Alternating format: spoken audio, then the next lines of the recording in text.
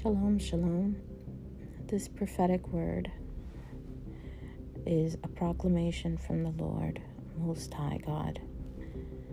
He says in relation to Bishop T.D. Jakes that he will destroy him for the abominations and the blaspheme that he brought to the church, to the body of Christ.